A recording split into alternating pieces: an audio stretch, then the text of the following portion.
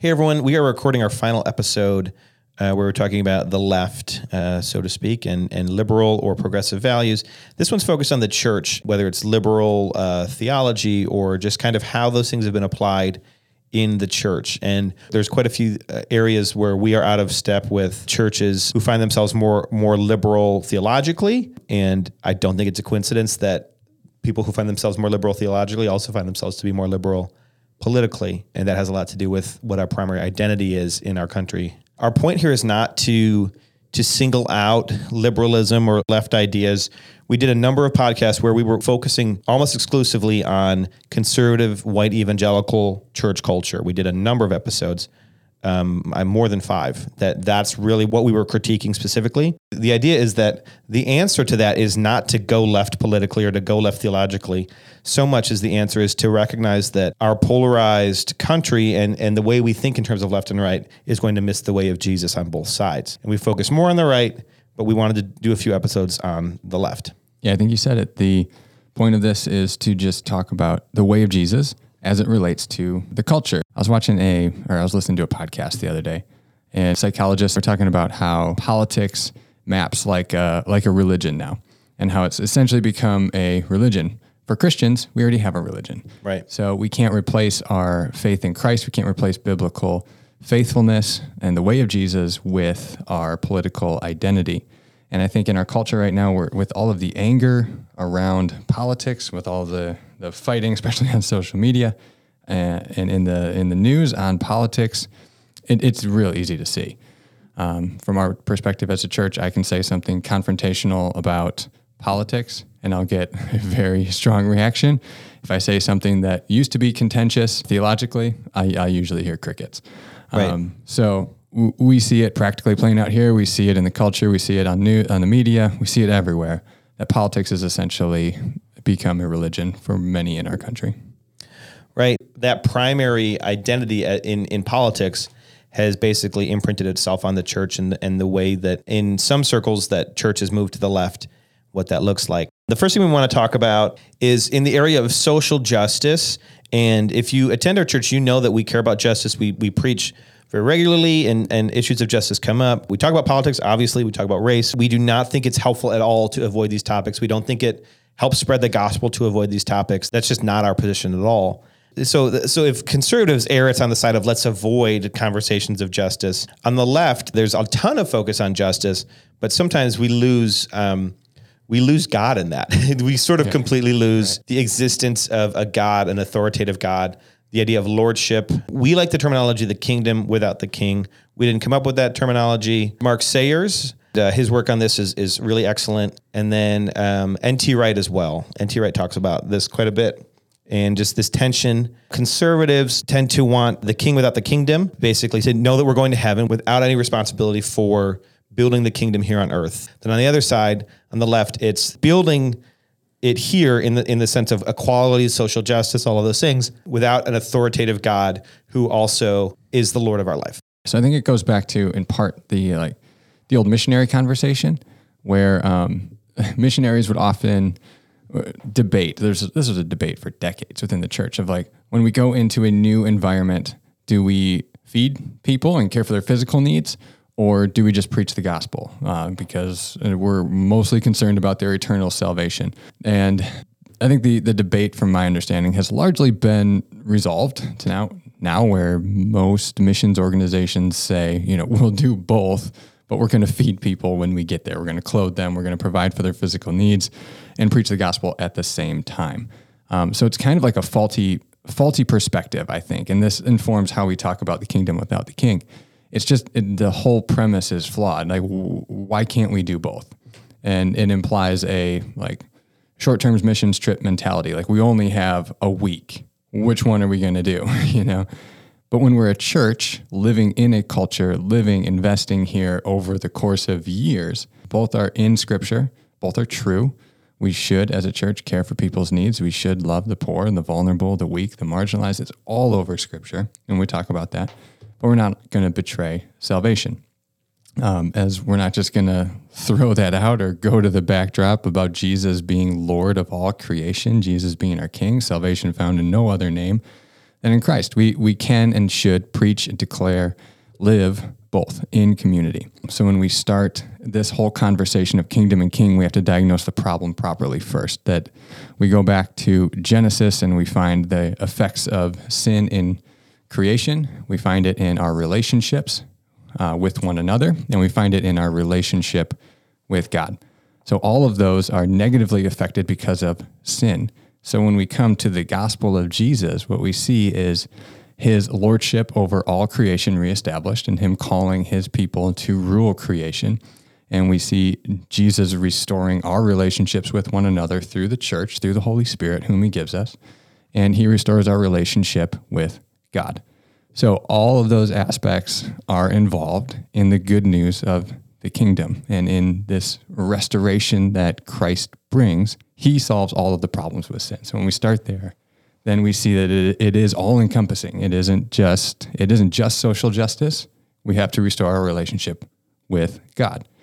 It isn't just salvation. It's restored relationships to one another and to rule creation the way we were intended to in Genesis 1. Yeah, so in more liberal church settings, there's a big focus on communal sin, right? Here's what we have done as humanity.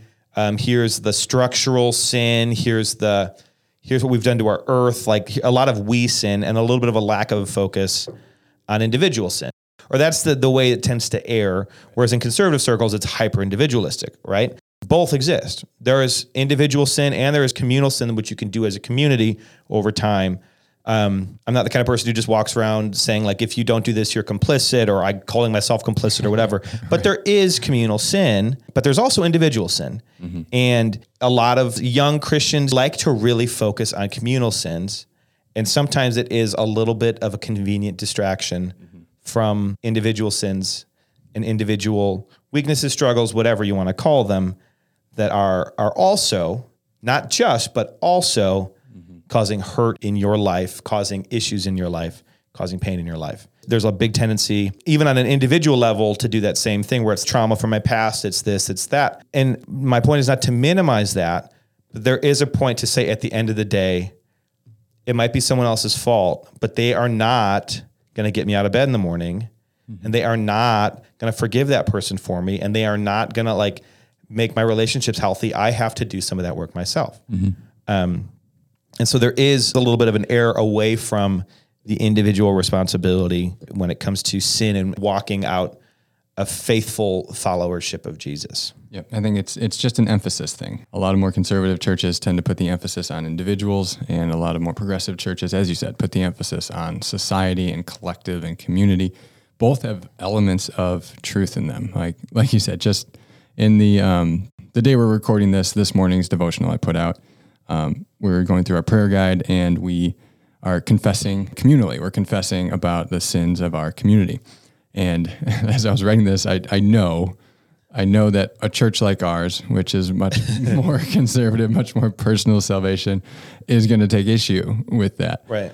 So I put all of Daniel 9 in there, right, where he confesses for the sins of all of his people. Right. So there is a biblical basis for both. And I think more progressive liberal churches tend to overemphasize the social aspect of things at the cost of personal effects of Christ's salvation to an individual and not just a community. We need to hold these things in tension. And that's the problem in interpreting Scripture is when we see both, how do we hold these things in tension? We want clear, black and white, just one way, and we can't.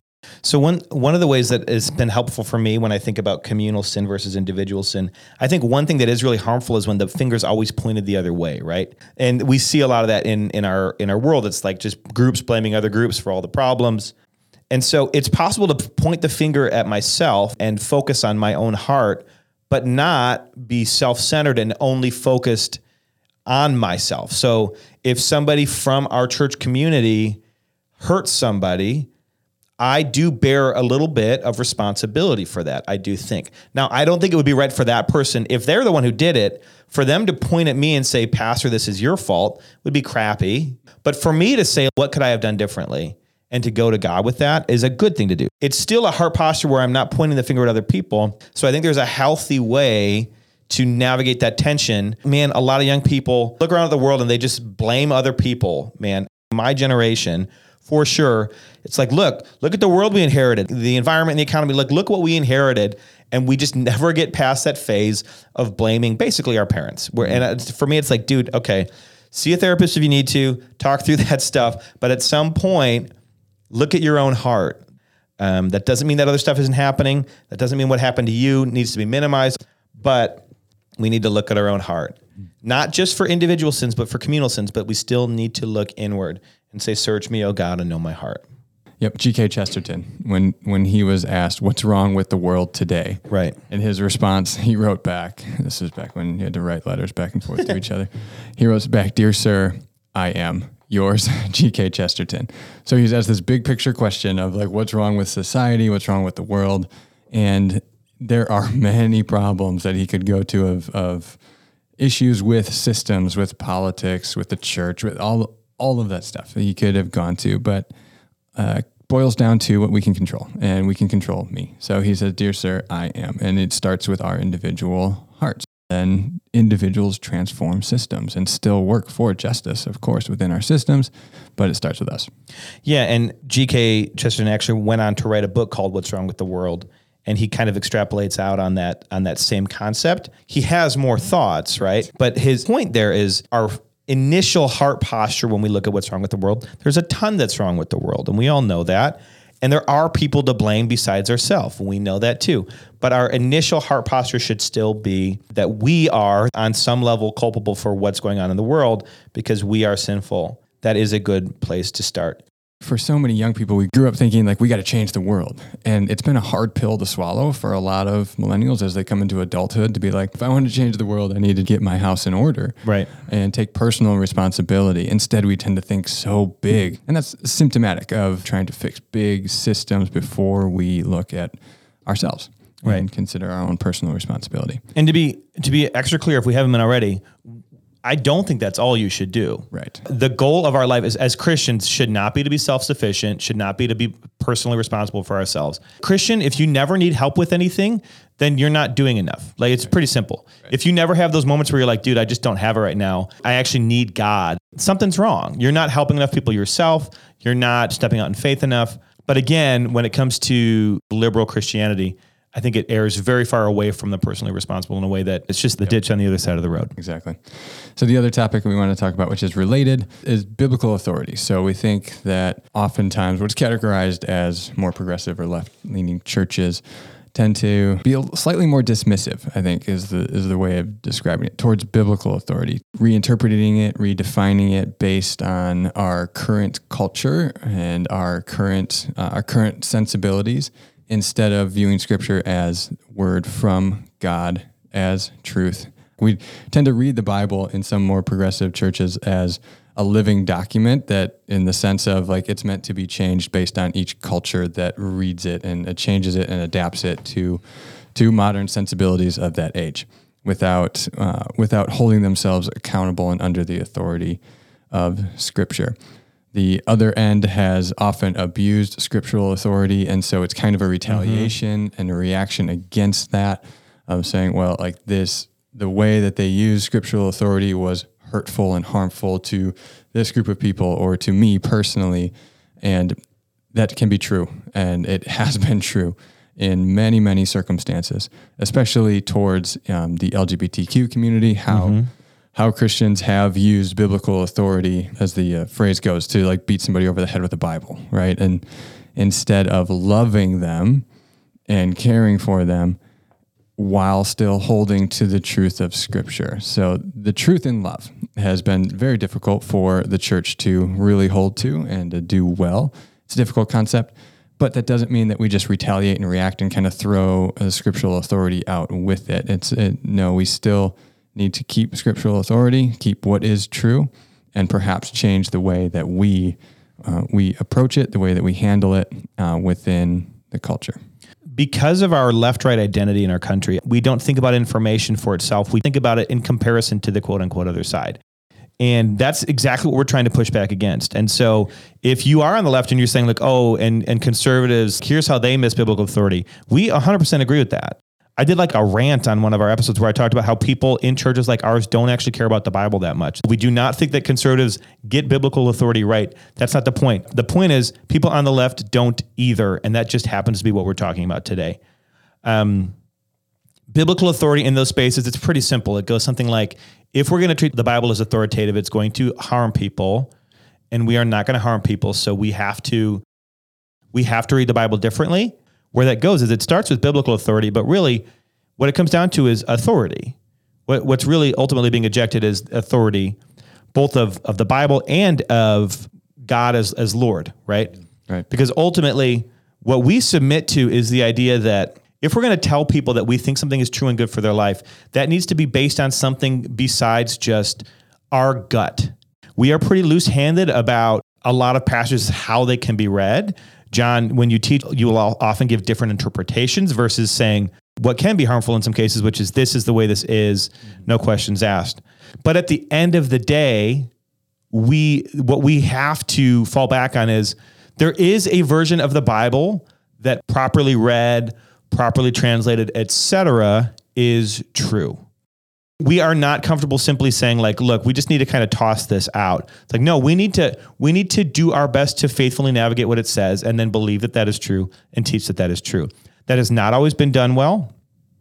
Obviously, it's not done well today in a lot of evangelical spaces. We know that too. Bad biblical teaching has caused harm in a lot of cases. At the end of the day, though, we believe that the Bible is true. And I don't even know how to have a church without some agreed upon authority structure. We believe that the Bible is true and that it is authoritative. That doesn't mean that we think everything in it is literally true. I think you do a great job of presenting different views on things that still maintain that we need to faithfully navigate this and take it seriously, have a very high view of Scripture, and not simply just like throw up our hands and say like, well, this though, and this, and we're going to harm people. So let's do our own thing. Mm-hmm.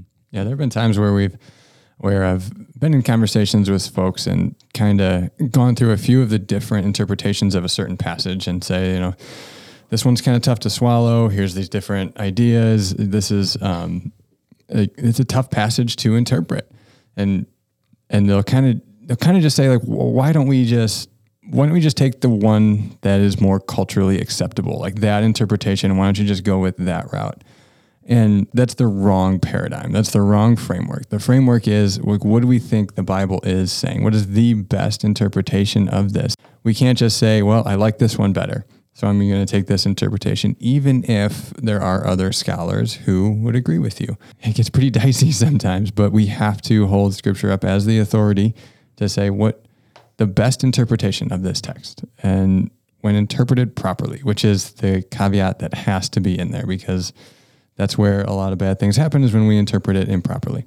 We have to interpret Scripture properly and then say, what do we think is the best? What is the Bible saying? And then hold ourselves under the authority of what we think the Bible says. That applies to things like ethics, a lot of ethics. That applies to church. That applies to a lot of stuff about how we live our life and our heart. Even the theology of our sinfulness, right? The sinfulness of humanity. If we start there instead of thinking of sin as just being out there, but also in here, like that changes the whole paradigm for how we read Scripture. It changes the paradigm for how we live our lives. But that comes from the Bible. That comes from Scripture. That's not just our own ideas.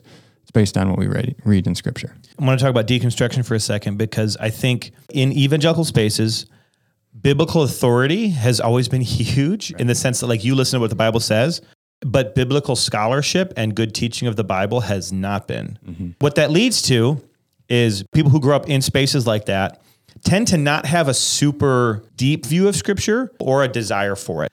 And that lends itself to deconstruction very, very well, because what happens is, gosh, there's so many, I've talked to, I don't know how many youth pastors who go into like this period of deconstruction where they say like, I'm ashamed at some of the things I taught because I didn't really know what I was talking about, which is 100% true. There's tons of youth pastors who are prepping a message for their Wednesday night thing, but in a lot of cases, they don't really know the Bible very well.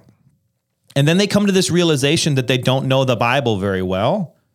And instead of saying that realization sparked in me a deep desire to know the scripture better, instead of that, they find themselves drawn to other ex-youth pastors saying the same thing, is like, how are we ever teaching this stuff when we didn't know? And it goes into more of like a gray question space of like, who could know? Who has any idea? Can you believe that we were talking about this like we knew when nobody knows? And it's like, hey man, that's not the only way that can go. You can also decide to learn the Bible better. Mm-hmm. I was a youth pastor for a long time. Didn't know the Bible very well, but I was at least aware of that. Mm-hmm. And I was careful to not get out in front of my skis with it too much. But one of the things that came out of that was like, I want to know. Mm-hmm. So it's questioning, but it's well-intentioned questioning that's going to, I believe, lead you to a deeper relationship with God. A lot of people just do more of dude, I don't know. Like, I'm not a Bible scholar. I can't believe I was ever doing that stuff. Does anyone know? Right. And you get more into like what you get closer to is literally what the serpent says to Eve, which is like, did God say that, man? Like, do we know? It's just kind of like that permanent place of questioning. And so often when people deconstruct, what they are deconstructing, I believe, they're deconstructing bad church experiences, bad theology, bad Bible teaching. Mm-hmm. They're deconstructing that stuff. The case that comes to mind as you were talking that I think represents what you're saying really well was the case of Joshua Harris, who wrote the book I Kissed Dating Goodbye as a young adult. I don't even remember how old he was, but it was a book that was super popular when we were kids about how to date and purity culture. It was one of those like defining books within purity culture for men, especially. And over the last, I think it was like 4 or 5 years ago, he started deconstructing his faith. And the deconstruction of his faith started with kind of hearing stories about how that book had harmed people. And it did do a lot of harm, and it was legitimate. And so that led to this whole process of deconstruction. And it seems to me, I mean, looking from afar, I don't know Joshua Harris, I don't know the entire process, but it seems to me that those cases of harm that were done led him to kind of deconstruct everything and start over. But instead of like starting over based on like, what is the truth of scripture? Like, what does the Bible actually say? And perhaps even my book wasn't really based on what the Bible actually said.